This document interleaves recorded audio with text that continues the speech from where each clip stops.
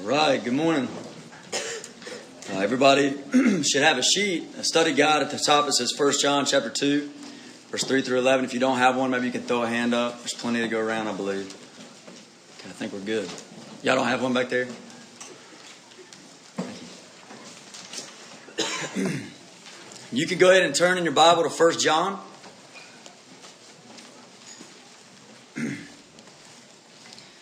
Most of you know this, but there's a few new faces around. We're walking through 1 John right now together. Excuse me. Walking through 1 John together as a church. So we're just going passage by passage, and the place that we land under God's sovereignty is 1 John chapter 2, verse 3 through 11 is where we're going to go today, okay? So let me pray for us, and then we'll read this passage of Scripture, and then we'll walk in it together, okay? Let's pray. Pray with me, please. Father, thank you for your word. God, thank you for revealing yourself to us, Lord. And Lord, thank you for not leaving us to all the confusion of worldly wisdom, but for revealing yourself to us in your word, God, that we might know you, we might know your will. And God, I just pray that you do what only you can do, God, that supernatural act where you by your Spirit teach us, God, your word. So God, please, through this means of preaching and through this means of hearing your word, of reading it together, God, I pray that you help us to see. Open our spiritual eyes, God, that we might see. God, so much of where you have us in your word this morning, it has such eternal consequence, Lord, and I pray, God, that you would help. Lord, this morning, if there's any among us, God, that need to be disturbed over the state of their soul, God, I pray that you, by your Spirit, would disturb them. And God, for all who need to be comforted and encouraged, God, in their soul, I pray that you would do it, Lord. God, as we open your word, do this, please. Lord, you said that these things are written for our learning, that we, through the patience and comfort of your scriptures, might have hope. Lord, bring that about through your written word. Help us, Lord. Thank you for your help. In Jesus' name, amen.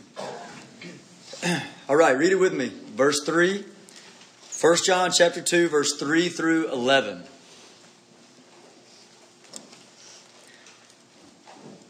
Now by this we know that we know him, if we keep his commandments.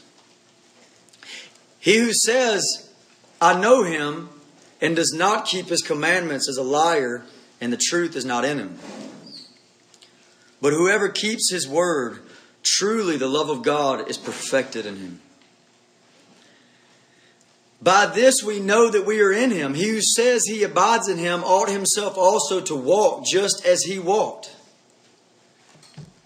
Brethren, I write no new commandment to you, but an old commandment, which you have had from the beginning. The old commandment is the word which you heard from the beginning. Again, a new commandment I write to you, which thing is true in him and in you, because the darkness is passing away and the true light is already shining. He who says he is in the light and hates his brother is in darkness until now. He who loves his brother abides in the light, and there is no cause for stumbling in him.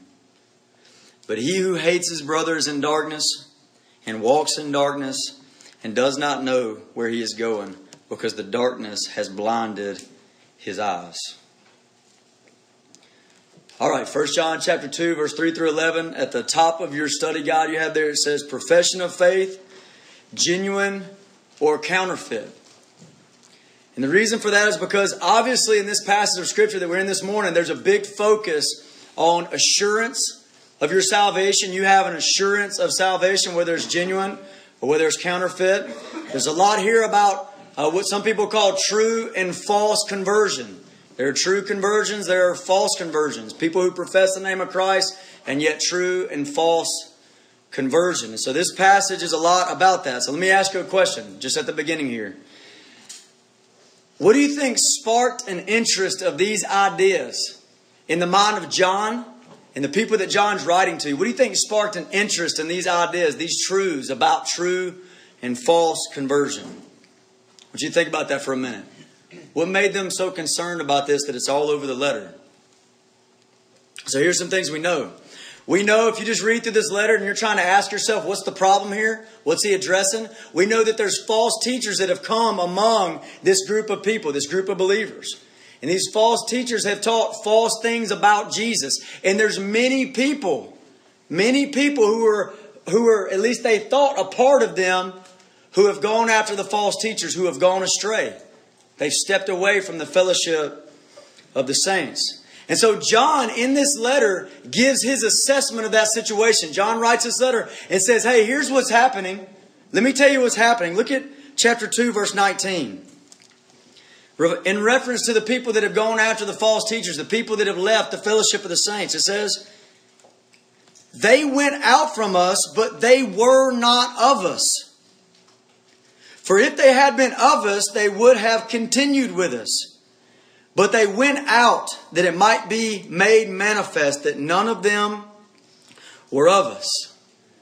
And so the reality is John's assessment of the situation is these people that you thought were of you but left, they were never of you. These people that you thought were a part of you, they were actually never a part of you. They proved that by leaving. They proved that they were never a part. They were false converts. That's who these people were. False converts. And so that assessment that these people were false converts, that begs the question, right? And the question is this. Well, how do we know? How do we know who are true and false converts? You got these people, we thought they were among us, but how do we know who are true and false converts? Or more personally, how do I know? How do I know if I'm a true or a false convert? And so John writes this letter. And in this letter, he's going to answer that question. John mainly shows in this letter the difference between true and false conversion through a doctrinal test, which is what does someone believe, especially about Jesus? And he does it through action test. What does someone's life look like in light of the gospel? Does it look like someone who has been truly and genuinely converted? And the section that we're in doesn't concentrate, this verse, chapter 2, verse 3 through 11, it doesn't concentrate on the doctrinal test. That's coming in chapter 2. But rather it concentrates on the actions test, the works test for true and false conversion. Okay, so that's kind of putting it back in its original writing, right? But let's ask the same question for us now. What is it about these ideas, true and false conversion, that should spark interest in us? Why should we be so interested in this whole idea of true and false conversion? And let me just say a few things. We live in a culture that is drowning in false conversion. Do you know that? Our culture is drowning in false conversion. Multitudes of people call themselves Christian, but in reality, they are moving down a path to bust hell wide open. Multitudes of people name the name of Christ. But it says they do not depart from iniquity. Like 1 Timothy chapter 2, verse 19.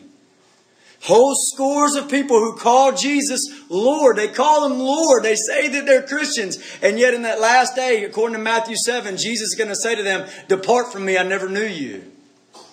This is false conversion. These are false converts. In fact, let me do this little test real quick. If you have ever been a false convert in here, what I mean by that is you would have said you were a Christian, but in reality you weren't a Christian. Throw a hand up. Look around you. This is the culture that you live in. And many people walking into false conversion thinking that they are saved, and the reality is they are not. So this carries a lot of weight for us today, okay? And listen, every person who is a true convert, you need to be able to do two things. If you're a true convert, you need to be able to do two things. You need to know with certainty. You need to be able to know with certainty that you have assurance in Christ. God wants this from you. 1 John 5:13, these things are written that you might know that you have eternal life. You need to know how to walk into true biblical assurance. God wants this from true converts. And number 2 is this. You need to know how to lead false converts to Christ and how to build in the true converts a biblical assurance. You need to know how to do these things, okay? And so as we walk in this passage that really highlights this, I want you to give me your ear, okay? Give your ear to the Word of God. So, we're about to move into just verse by verse exposition, walking through this passage. But before we do that, I want to lay down some groundwork about the structure. I feel like if I do this, this will help you get an idea of the structure of this passage that we're in. I think it'll help you, okay? So first thing that I want to highlight, first thing I want you to see is this idea of profession, of profession of faith or saying something. Okay, you can say something, and then we have to determine is it true or is it false. So I want you to see that idea. And you can see that clearly in a repetitive phrase in this passage. Okay, the repetitive phrase is found in verse 4, verse 6, and verse 9. It's the exact same phrase in the Greek. And it says, whoever says. You hear the profession? Whoever says. Whoever says. Whoever says. It says, whoever says, I know him, but doesn't keep his commandments, he's a liar, the truth's not in him. You see the false profession. Verse 6, whoever says he abides in him, ought himself to walk just as he also walked. Or verse 9, whoever says he is in the light and hates his brother is in darkness until now. So I want you to see the profession side of it, the what you speak. You can speak something. I'm a Christian. I'm in Christ. I'm in the light. And that may or may not be the reality. Okay? All right, second thing that I want you to see here. The focus on us being able to discern between true and false professions, whether or not that profession of faith is true or false. There's a focus of us being able to discern that. This passage is going to help us learn how to discern that. And you see that also from a repetitive phrase. Verse 3 says, now by this we know. By this we know that we know him. Or by this we know that we have come to know him. Same exact phrase in verse 5b. So it's the second part of verse 5. By this we know that we are in him. So see, there's this push that we need to be able to discern. By this we know. By this we know. You might hear something like, well, we can't know. Only God knows those things. That's a half-truth. Okay? It's true. Only God ultimately knows where someone's soul is, where my soul is, where your soul is. Only God ultimately knows. But he doesn't want us walking around in darkness. He says, by this you know that you know him. By this you may know that you are in him. You get that? We're supposed to discern between true and false conversion. Now think about this. How were you taught when you were growing up? If you grew up around church things, how were you taught to finish that phrase? By this we know that we know him. And then what were you taught to finish that with? By this we know that we know him because you walked the aisle one time. Is that what you're taught? By this we know that we know him because you prayed a salvation prayer. By this you know because you were baptized. Or by this you know because of some past experience. Is that the way that you were taught? Because I think many of us were probably taught that way. In fact, if you ever heard Dustin tell his testimony, you hear him talk about how he became a false convert. And the way he became a false convert, he heard the gospel. And then at the end of that gospel truths, he heard this little perverted version of faith. You just bow your head. Raise your hand if you don't want to go to hell. Okay, I'm for that. All right, and then he supposedly gets saved. He walks down front and somebody hands him a spiritual birthday card. And says, if Satan ever tells you that you're lost, you show him this card. Now, that's silly, right? And we all hear that and we think it's silly, but these are things I'm talking about. By this you know, not because of a spiritual birthday card or maybe something that's even not as silly as that. By this you know, and this passage of Scripture is meant to teach us how to know, how to discern. Okay? Let me give you a couple more structural things in this passage here. You can break it down into 3 sections, okay? And now you see this at the top of your study guide. You can break it down into 3 sections. Chapter 2, verse 3 through 5a, which means the first part of verse 5. You can see it's obedience to the Word of God. Obedience to the Word as a test of true and false conversion. All right, from verse 5b to verse 6, you see Christ's likeness as a test of true and false conversion. In verses 7 through 11, you see love for the brethren as a test of true and false conversion. So you have 3 tests here, and you can break it down in those sections. So just to summarize those sections, first section is if you know him, you'll obey his word. Second section is if you are in Him, you'll be marked by Christ's likeness. And then the third section is if you are in the light, you will love the church. So let's walk into it, okay? Verse by verse. I want your eyes on it. Let's start in verse 3 and let's read it. Now by this we know that we know Him, if we keep His commandments. Okay? This is a general principle laid out. Okay, just a general principle. By this you know that you know Him, that you keep His commandments. It's a general principle. In just a moment, the next verse and the next verse is going to give us some examples or some application, a negative application, a positive application of that general principle. But here's the principle. By this you know that you know Him, that you keep His commandments. This is what the verse says here. So let's think about a few things. What does it mean to know Him right now? To know Him in this verse. What does it mean to know Him? This is not talking about the continued getting to know God of sanctification. This is not talking about we know facts about God like any lost person can know. This is talking about knowing God. That decisive moment where you went from not knowing God to knowing God. This is what I ask people often. I say, how did you come to know the Lord? This is know God in a saving sense, in a salvation sense. So here's the question. How do you know that you know Him? This is the idea of salvation here. How do you know that you know Him? I want you to see this. Assurance. How do you know that you know Him? Assurance in this verse is rooted in present reality. Right now, present reality, not in past experience. Do you see that from this verse? I like the way the ESV said it. It says, by this we know that we have come to know Him. That's past tense. By this we know that we have come to know Him, past tense. And then what does He say? And He points you to the present reality of your life right now for assurance. Okay? So notice what it does not say. So hear me out on this. Notice what it does not say. It does not say, we will come to know Him in the future if we keep His commandments. It doesn't say that at all, okay? This is not obedience for salvation, but obedience to His Word as evidence of salvation. Obedience for salvation is heresy and will lead you to hell.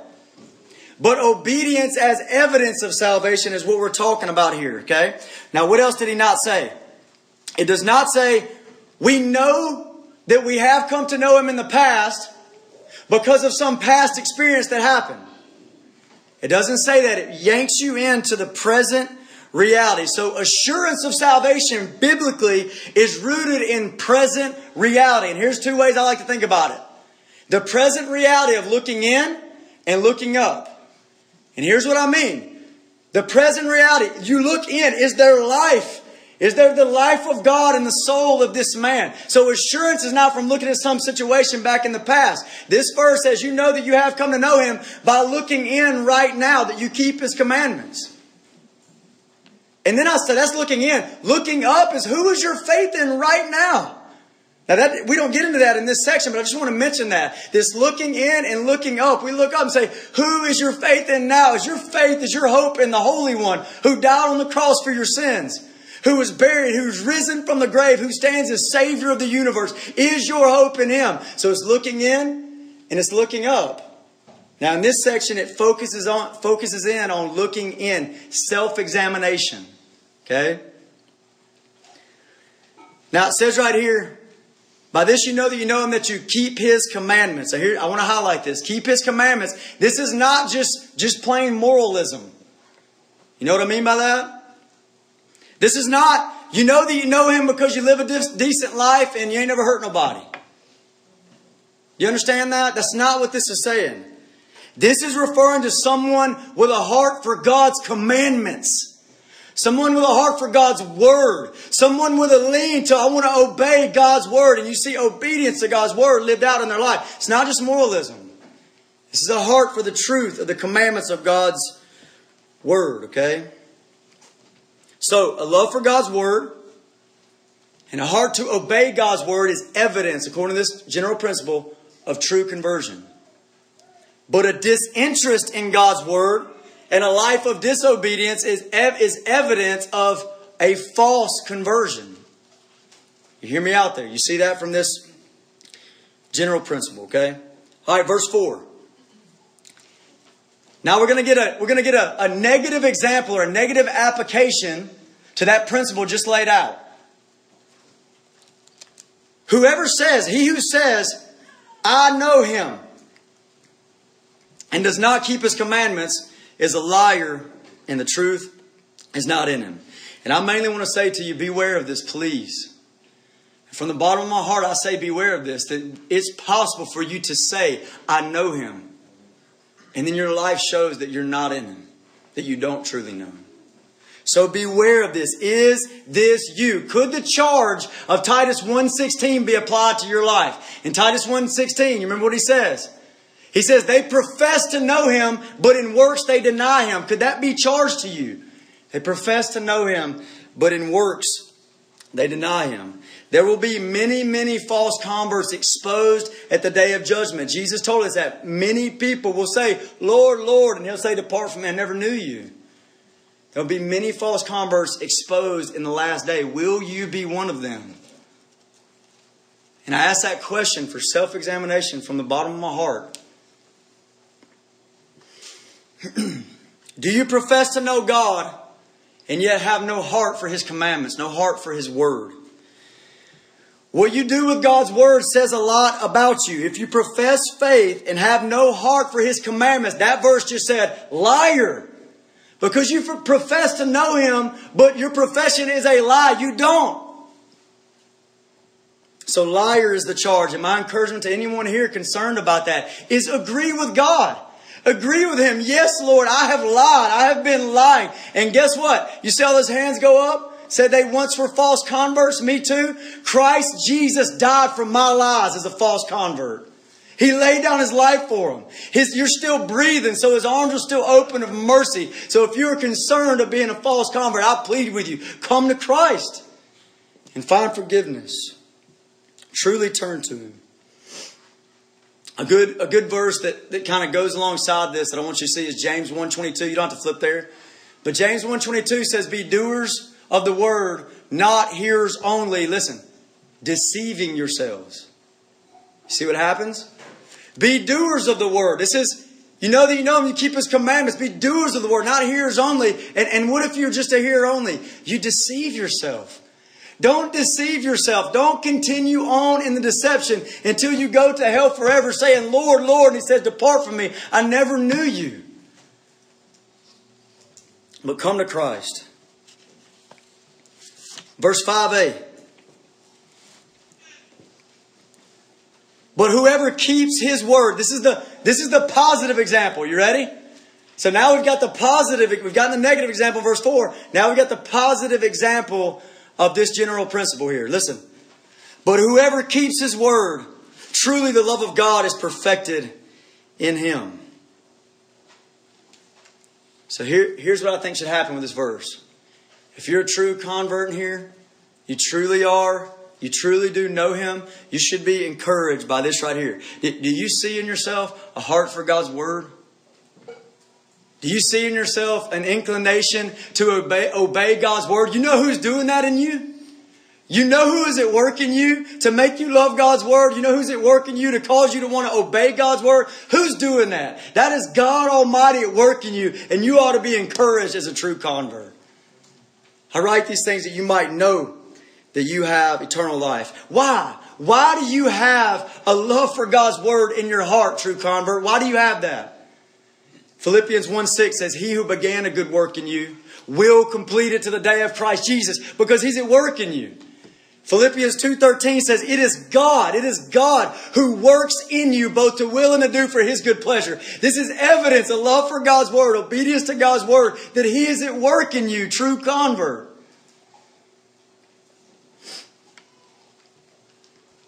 The last phrase there that I read just now says, in him truly the love of God is perfected. So the one that keeps God's word, it says, in him truly. Listen, in him truly the love of God is perfected. Now there's some different opinions on what that little phrase means. It all hinges on what does love of God mean. Does it mean our love for God as believers, or does it mean the love of God as in God's love for us? There's different opinions on that. Let me give you just what I lean toward. When he says, if you keep his word, In Him truly the love of God is perfected. This is the love of God, the love that a true convert has for God, as is evidence in his obedience. Okay, so the love of God is perfected. It's made complete. It's evidenced by his obedience. Okay, so let me give you some other verses. 1 John 5:3 says something similar. It says this: "For this is the love of God, that we keep His commandments, and His commandments are not burdensome." This is the love of God, that we keep His commandments. Or John, you don't have to flip there. John 14, verse 15. If you love me, you will keep my commandments. You see, the love of God perfected in these things. You will keep my commandments. John 14:21. He who has my commandments and keeps them, it is he who loves me. So this is the true convert put before you. They love God. They love God, and it's evidenced by a love for His Word and an inclination to obey God at His Word. Next section, 1 John 2, verse 5b to verse 6. So 5b right there, I'm going to start. By this we know that we are in Him. He who says he abides in Him ought himself also to walk just as He walked. So what we see here is Christ's likeness. Christ's likeness, right? You walk just as He walked. Walk in the same way that Jesus walked. Christ likeness. Everybody with me on that? So we see Christ likeness as evidence of genuine conversion right here. Okay, so again, we see assurance of salvation is rooted not in the past, but in a present reality. By this you may know that you are in Him. How? Because you walk in the same way. You ought to walk in the same way. Anybody that says he abides in Him ought to walk in the same way in which He walked. That's a present reality. And I really want us to pick that up, okay? Because here's what I've seen. I've seen what I think are true converts completely disturbed when they shouldn't be disturbed. Disturbed about assurance of salvation. True converts, but they can't seem to land on a place of assurance of salvation. You know why? Because they keep looking to the past and we're trying to find something there. But the Bible doesn't do that. It says look in, self-examination, look up to the one that you have faith in right now. It's a present reality. And listen to this. This is interesting. Not only are true converts having problem coming to a place of assurance of salvation, but I've seen false converts completely comforted in their assurance when they ought not to be. And you know why they are? Because they're looking back to some past experience, some past prayer, some past walking down the aisle, some past thing that they did. So even some past change in life. And they're looking back to that and they've got this false assurance, and you look at their life right now and they are obviously dead in their sins. At least as much as can be humanly told. Some more scripture that makes this point of Christ's likeness as evidence of true conversion. Romans 8:29. Romans 8:29 says, whom He foreknew, He also predestined to be conformed into the image of His Son. Do you hear that? This is God's plan. This is God's work in your life. If He has saved you, that verse says, whom He foreknew, He predestined to be conformed into the likeness of Jesus. This is what He's doing in your life. Galatians, I'm just going to refer to this section of Scripture. Galatians 5:19 to 23. If you go back and read Galatians 5:19 to 23, you've got a list of bad characteristics, sinful lifestyle. And you've got a list of the fruits of the Spirit of love, joy, peace, patience, kindness. Those are Christ-like things, okay? You got two lists there. And at the end of that bad list, it says something like that those who practice these things will not inherit the kingdom of God. You practice that list of bad sins there, you practice that. He says you show yourself to not truly have faith.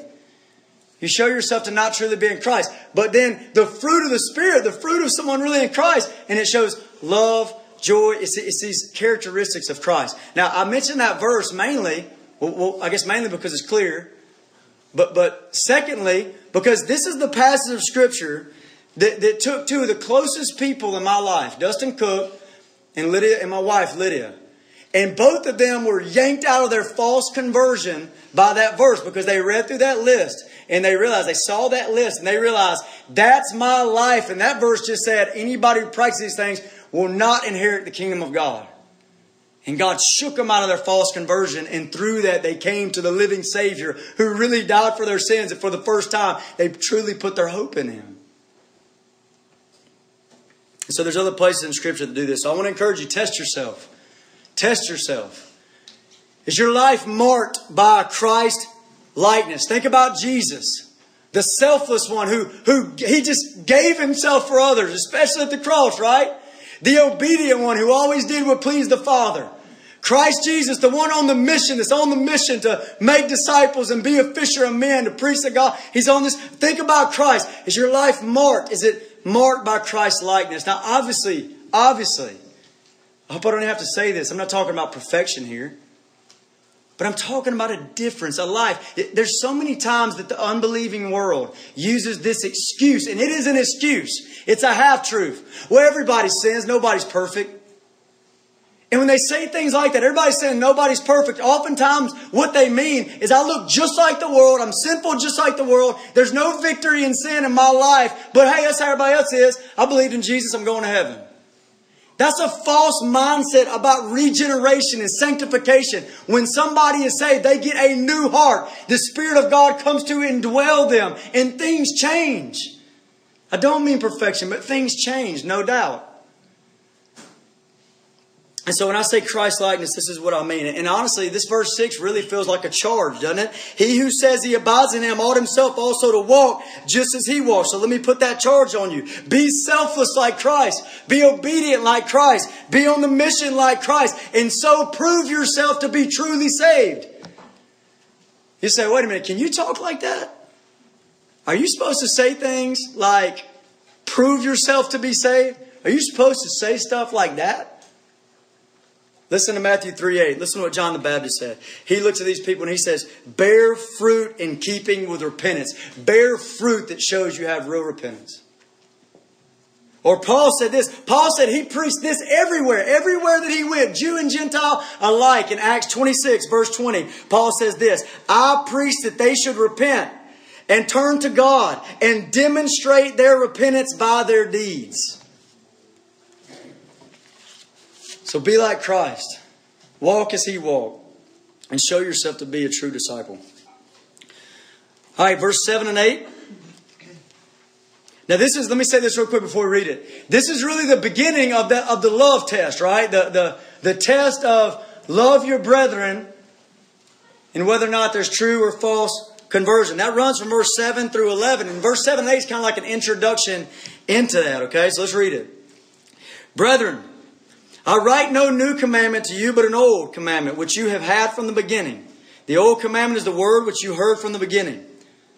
Again, or on the other hand, or in the same way, a new commandment I write to you, which thing is true in Him and in you, because the darkness is passing away and the true light is already shining. Now this is obviously talking about a test of love, because if you keep rolling into verse 9 and verse 10 and verse 11, we're talking about love the brethren, hate the brethren. Okay, so it's obviously the commandment here is talking about love your brethren.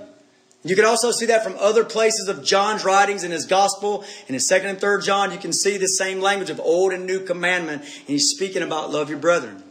So this is the commandment that we're talking about. So it's as if he says, you know that you really know Him, that you keep His commandments. Plural. Plural. You know that you know Him when there's Christ likeness. Okay, just His overall characteristic. And then it's like right here, He's going to zone in on one of those commandments. He's going to zone in on one of those characteristics of Jesus. Okay, and the one He's going to zone in on is love. And that's why it's in the singular in verse 7. Brethren, I write no new commandment. Singular, not plural, but singular now. I think this is the reason that John begins, he begins this section with beloved, verse 7. Mine says brethren, some says beloved. The idea there is beloved, the ones that I love deeply, the one I'm writing to you, the ones whom I love. And that's very fitting because he's about to push them to love one another. He's about to lay this love one another test before them. Okay, so think about this. How could this commandment, I just read verse 7 and 8 to you. How could this commandment be old and new? Because it just said the same commandment is old. It's an old commandment. And then he said it's a new commandment. How can it be both? And I want to make sure you see clearly that it's talking about both. Listen to the way verse 8 transitions in the ESV. At the same time, it is a new commandment. So he's saying, hey, here's this old commandment. It's not new. But at the same time, it's a new commandment. You see that? So we're talking about the same commandment. So in a sense it's old, in a sense it's new. Or the NAS says it like this in verse 8. On the other hand, a new commandment I bring before you. On the other hand. So you got its old and you got its new. So in what sense is this commandment old? Verse 7 says, which you have had from the beginning.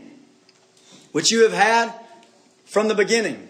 Meaning this command of love one another, this command of love the brethren, love the church, it's foundational. It's a foundational command. It's rooted in the Old Testament. They asked Jesus, what's the greatest commandments? And he yanks into the Old Testament, pulls out second greatest commandment, love. Love others. Jesus emphasized it in his Gospels. In fact, he adds new weight to it and fresh weight to it. So this is an old commandment. It's not a new thing for the people that he's writing to. It's rooted in the Old Testament. Jesus emphasized it. The apostles taught it. And they've been told this since the very beginning of their walk with God. This is foundational. It's old. John is telling them this is not a novel idea. I'm not bringing a novelty before you. This idea of novelty, it's a fresh experience. It's a new and fresh experience. In fact, I would encourage you to be warned about anything that's a Christian novelty that you cannot root in the Old Testament and in the Gospels and in the writings of the apostles. That's a big thing nowadays, right? It's fresh and it's new and it's awesome. But give me the word. Is it foundational? That's what I want to know. And that's the idea. It's a foundational command. It's old. But what about in verse 8? In what sense is the command to love one another? In what sense is it new? Because it says it's new as well.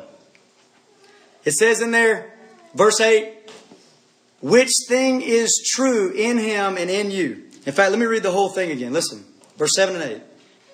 Beloved, I write no new commandment to you, but an old commandment which you have had from the beginning. That's the foundational. The old command is the word which you heard from the beginning. That's foundational. Verse 8. But on the other hand, a new commandment I write to you, which thing is true in him and in you. Do you see that? Which is in him and in you. Because the darkness is passing away and the true light is already shining. If you know what those last two phrases mean, we start to get an idea of what do you mean it's new? What do you mean that it's new? Which thing is true in him and true in you. This is the idea. It's new in that it is freshly lived out by the body of Christ. It's freshly lived out in Christ and in you. It's lived out in you. So it's a foundational command, but it's freshly in a new way lived out in you. And then it says, because the darkness is passing away and the true light is already shining. So what he does is he draws our minds toward this interesting age in which we live. Oh, and it's interesting, right? Is it a dark age in which we live? Absolutely. It's dark and corrupt. But it's not all dark. And there's coming a time when this fullness of light and darkness is no more. And it's just this fullness of light, nothing but light. Sin is no more. And we're coming to that time. But right now we live in an age where what? Where darkness is passing away and the true light is already shining. And this is the way we should view the age that we live in. Not just darkness, but the light is overtaking the darkness. And we should think about our lives in this generation, in this age, just like that. That the light of Jesus Christ and the light of His gospel and the light of His church is overtaking the darkness. And one day it'll be full-fledged, nothing but light from the face of Jesus. It's coming. And so in light of that, this is a new and fresh command, and that you are newly and freshly empowered to obey this command, to love one another. In this new age. Go with me to verse 9. Here we're going to see the false profession of being in the light, saying you're in the light, but you hate your brethren. He who says he is in the light and hates his brother is in darkness until now. You see it? So you say you're in the light, but the way you feel towards the body of Christ, the way you feel towards them, it shows that you're not in the light. You're actually in darkness. So what we have here. Now, what's interesting about this verse, and really into verse 10 and 11, is there's no gray area here. Do you see that? I mean, literally, it's love the brethren, hate the brethren. Verse 9, hate the brethren. Verse 10, love the brethren. Verse 11, hate the brethren. There's no gray area. It's love, and it's hate. Okay, so what are you supposed to see in that? What's going on with this no gray? I mean, you're one or the other. You're not. There's no gray area that is given here. So here's some things that I think we can ask that can help us understand what it means when it says, you say you're in the light, but you hate your brother. What does it mean to hate your brothers? Think about it like this. What do you think it looked like? Because obviously this is what was going on in the life of those false converts in 1 John 2:19. Remember that? Those ones that left? Obviously what was happening there is they were saying they knew him, but it's not true. And they're saying they're in the light, but they hate the brethren. So what did it look like in their lives? What do you think it looked like? And here's what we got to do. We have to have another category for hate the brethren that's not just ISIS. You understand that? I don't think this group of people that left were cutting off Christians' heads. You understand what I'm saying? There's another layer. So when you think hate the brethren, you're not just supposed to think ISIS. That's not the layer that you go. So what are you supposed to be thinking? What do you think hatred toward the brethren looked like in the life of those false converts in 1 John 2:19? Probably looked something like this. Disinterested. Imagine it. Just disinterested in the body of Christ. Unsatisfied in the body of Christ. Isolating yourself from the body of Christ. Eventually you leave. Eventually you stop coming. You really don't want any part outside of just the tradition of being somewhere on Sunday. Hatred of the brethren. So my question is this you? So as we come back to this idea of testing yourself, examine yourself. Is this you? Does your love for the church and your connection and involvement hooked into the church of Jesus Christ, I mean brothers and sisters that love Christ, does it show yourself to be a true convert or a false convert? And on the one hand, if it's false convert, you need to be warned to come to Christ. And if it's a true convert, you need to be encouraged that that's God at work in you. Verse 10. What's going to happen in verse 10 and 11? So we got this idea that love or hate the church says something about true or false conversion. And then verse 10 is going to give us an illustration in a positive light. And verse 11 is going to give us an illustration in a negative light. Okay, so here's what we're going to see in verse 10 and 11. Let me read it again. Verse 10, the positive light. He who loves his brother abides in the light, and there's no cause for stumbling in him. And here's the negative illustration. But he who hates his brother is in darkness and walks in darkness and does not know where he's going because the darkness has blinded his eyes. So he who loves his brother, is this you? Is this you? What do you think about when you see your brothers and sisters in Christ? What's it do to your heart? And if this is you, and you say, yeah, man, God's done that. Just like the obedience to the commands thing, just like the Christ likeness. I mean, nobody's talking about perfection here, obviously. But there's something going on. And in the same way, man, I love the brethren. I love the church of Jesus Christ. I want to be hooked in. I want to be there. Is that you? If it is, be encouraged. You know who's doing that in you? That's God at work. That's God at work among us. And verse 10 says that you are like this. It's like the way it says the illustration, it's like you're walking in this path. You're walking in this path. This is what you're like if you love the brethren. You're walking in this path and it's just like a bright light is shining. So you see everything. You have no reason to stumble over there because you see everything. You have no reason to make others stumble because you see everything. Can you see that picture of somebody walking that path and the bright light is shining and there's nothing to trip over? This is the picture. This is what he puts. He said this is what you're like. But if you hate the brethren, and remember, we're not just talking about ISIS here. We're talking about like those false converts in 1 John 2:19. It gives you this picture. You're like someone walking in a path, but it's complete darkness. You can't see a thing. You're walking the path, but you cannot see. You don't know where you're going. You are wandering aimlessly. And it says at the very end, the darkness has blinded his eyes, which means the darkness, hear me out, is not passive. The darkness is active. The darkness is on the attack, blinding the eyes. Do you see that? To feel the weight of that, I want to give you a quote from Danny Akin. I was reading his commentary on this, and I really like this quote. Listen to it. It's about that idea of the darkness not being passive but active. Listen. Unethical behavior, and what he means is just, he's in the context of what he's saying is the stuff that shows yourself to be a false convert. not obeying His commands, no Christ-likeness, no love for the brethren. This unethical behavior, it not only contradicts the claim to be Christian, it actually contributes to a spiritual downfall. You hear what he's saying? He said not only does it show you not to be a Christian, but it contributes to your spiritual down spiral. Spiritual darkness is not a passive reality. It goes on the offensive, which is what it says. The darkness has blinded their eyes. It goes on the offensive. Darkness attacks those living in it so that they become increasingly trapped in this realm of confusion and blindness. That's what it said. He does not know where he's going. In verse 11. So hear me out. If you're walking in darkness, but you're professing to be in the light, I plead with you to turn from it now before it's too late. If you remain in your false assurance, your heart will only grow harder. Your confusion will only increase. And darkness will hold a tighter and tighter and tighter grip on you until maybe it's too late. So I plead with you, according to this verse, the darkness, they're in the darkness, and yet the darkness is blinding their eyes. And here's the truth. It's not too late. If you're hearing my voice right now, it's not too late. Because Christ Jesus is the light of the world, right? He's the light of the world. He's the light of the world. He came to save sinners. You see how many false converts threw their hand up that God has saved?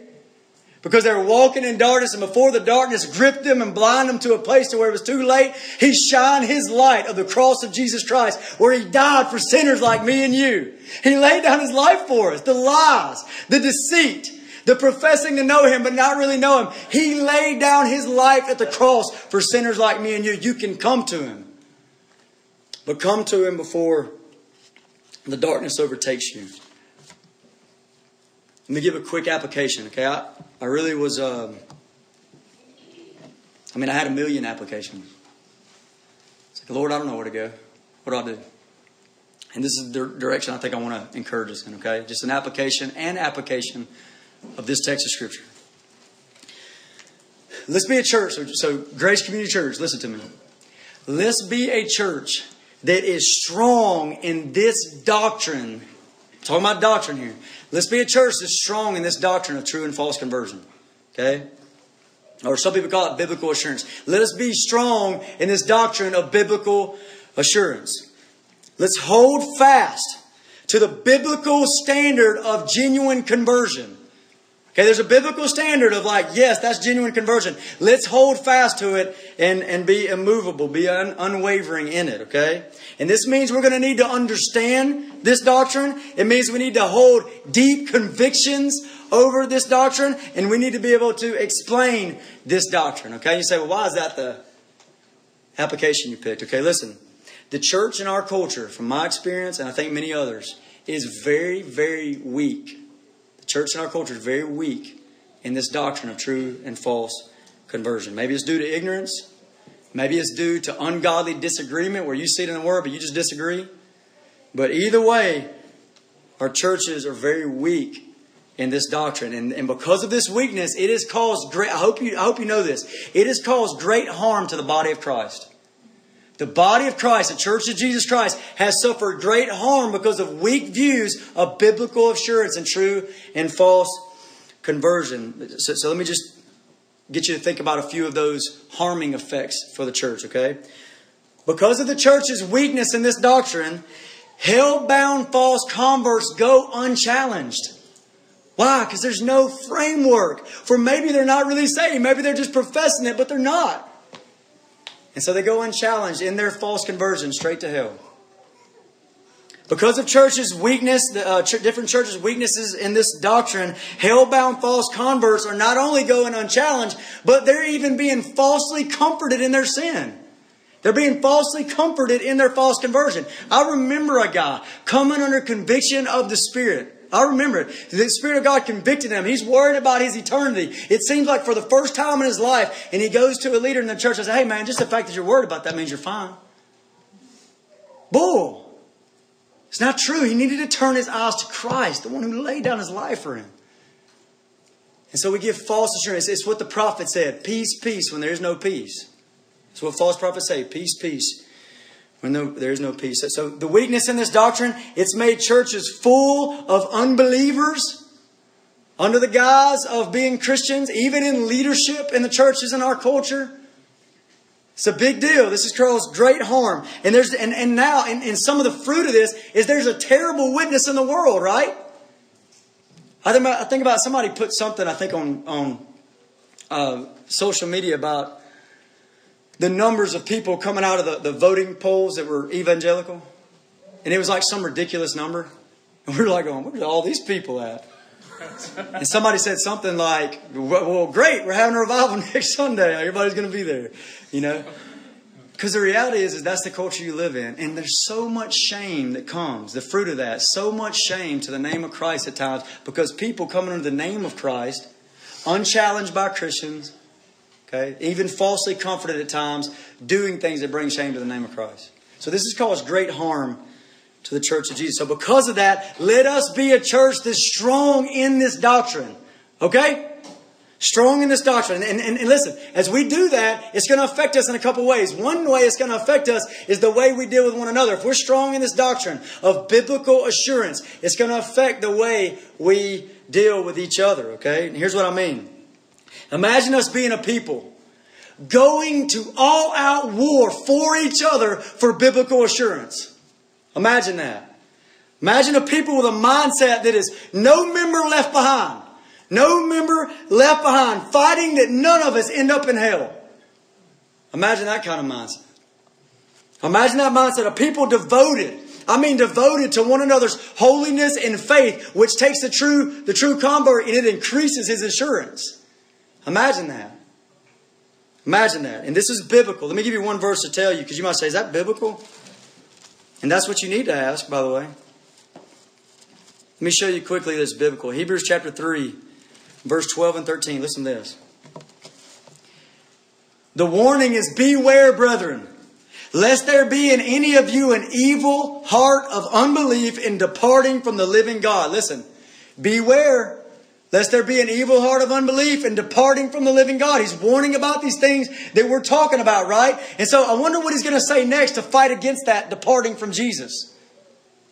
What's he going to say next that we would fight against, being that 1 John 2:19, they left and they showed they were never of us? What's he going to say? And verse 13 says, but exhort one another. You see how it went straight to one another? But exhort one another daily while it's called today, lest any of you be hardened through the deceitfulness of sin. Imagine that. Among us, no one getting taken into the deception of false conversion to the very end. But we going after this together. And not only that, but imagine us exhorting one another and building up, putting Jesus and what He's done before each other's eyes. And pushing each other towards holiness, which does what for the true convert? It increases their assurance. So I say let's go to war with this. Last thing I'll say here is that if we have a strong view of biblical assurance of true and false conversion, it'll affect the way we deal with the world, okay? It'll affect the way we deal with the world. Satan, as we've already said, has so many people trapped in this deception of false conversion. So just an example that I gave earlier. He used those little half-truths, right? You talk to somebody. I mean, I've talked to many, many people like this, walking in obvious sin, obviously in the world, even talking to people coming into the abortion places or something like that. I've talked to, and they look at it and they say something like this. It's a half-truth. They say, like I said earlier, everybody sins. Nobody's perfect. And so you see how that's just one tiny example of Satan trapping people in this deception. They don't see the biblical realities of what God does in the heart of a person. Regeneration and sanctification and great high priest becomes yours. The Spirit of God indwells you. They don't understand that that's what happens when someone is saved. So you don't continue on just saying the half-truth. Well, everybody's in. Understand that trap? That's a deception. It's a trap. And in this world full of false conversion, we must. So this is why I said it's got to affect the way we deal with the world, because we have to do evangelism in that culture.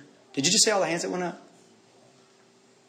That's the culture that we don't just do evangelism towards We want to love atheists, right? We want to love Muslims. We want to love them and share the life-giving Word of God with them in hopes that they would come. We want that. But what are you mainly going to come across in your culture? So what I want to encourage you is you have to be able to do that in this culture. So if we have a strong biblical doctrine of biblical assurance, it'll affect the way we do evangelism in this world.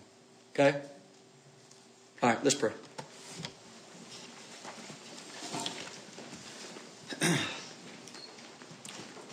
God, I just want to ask you again the same thing, Lord, that I asked you a moment ago.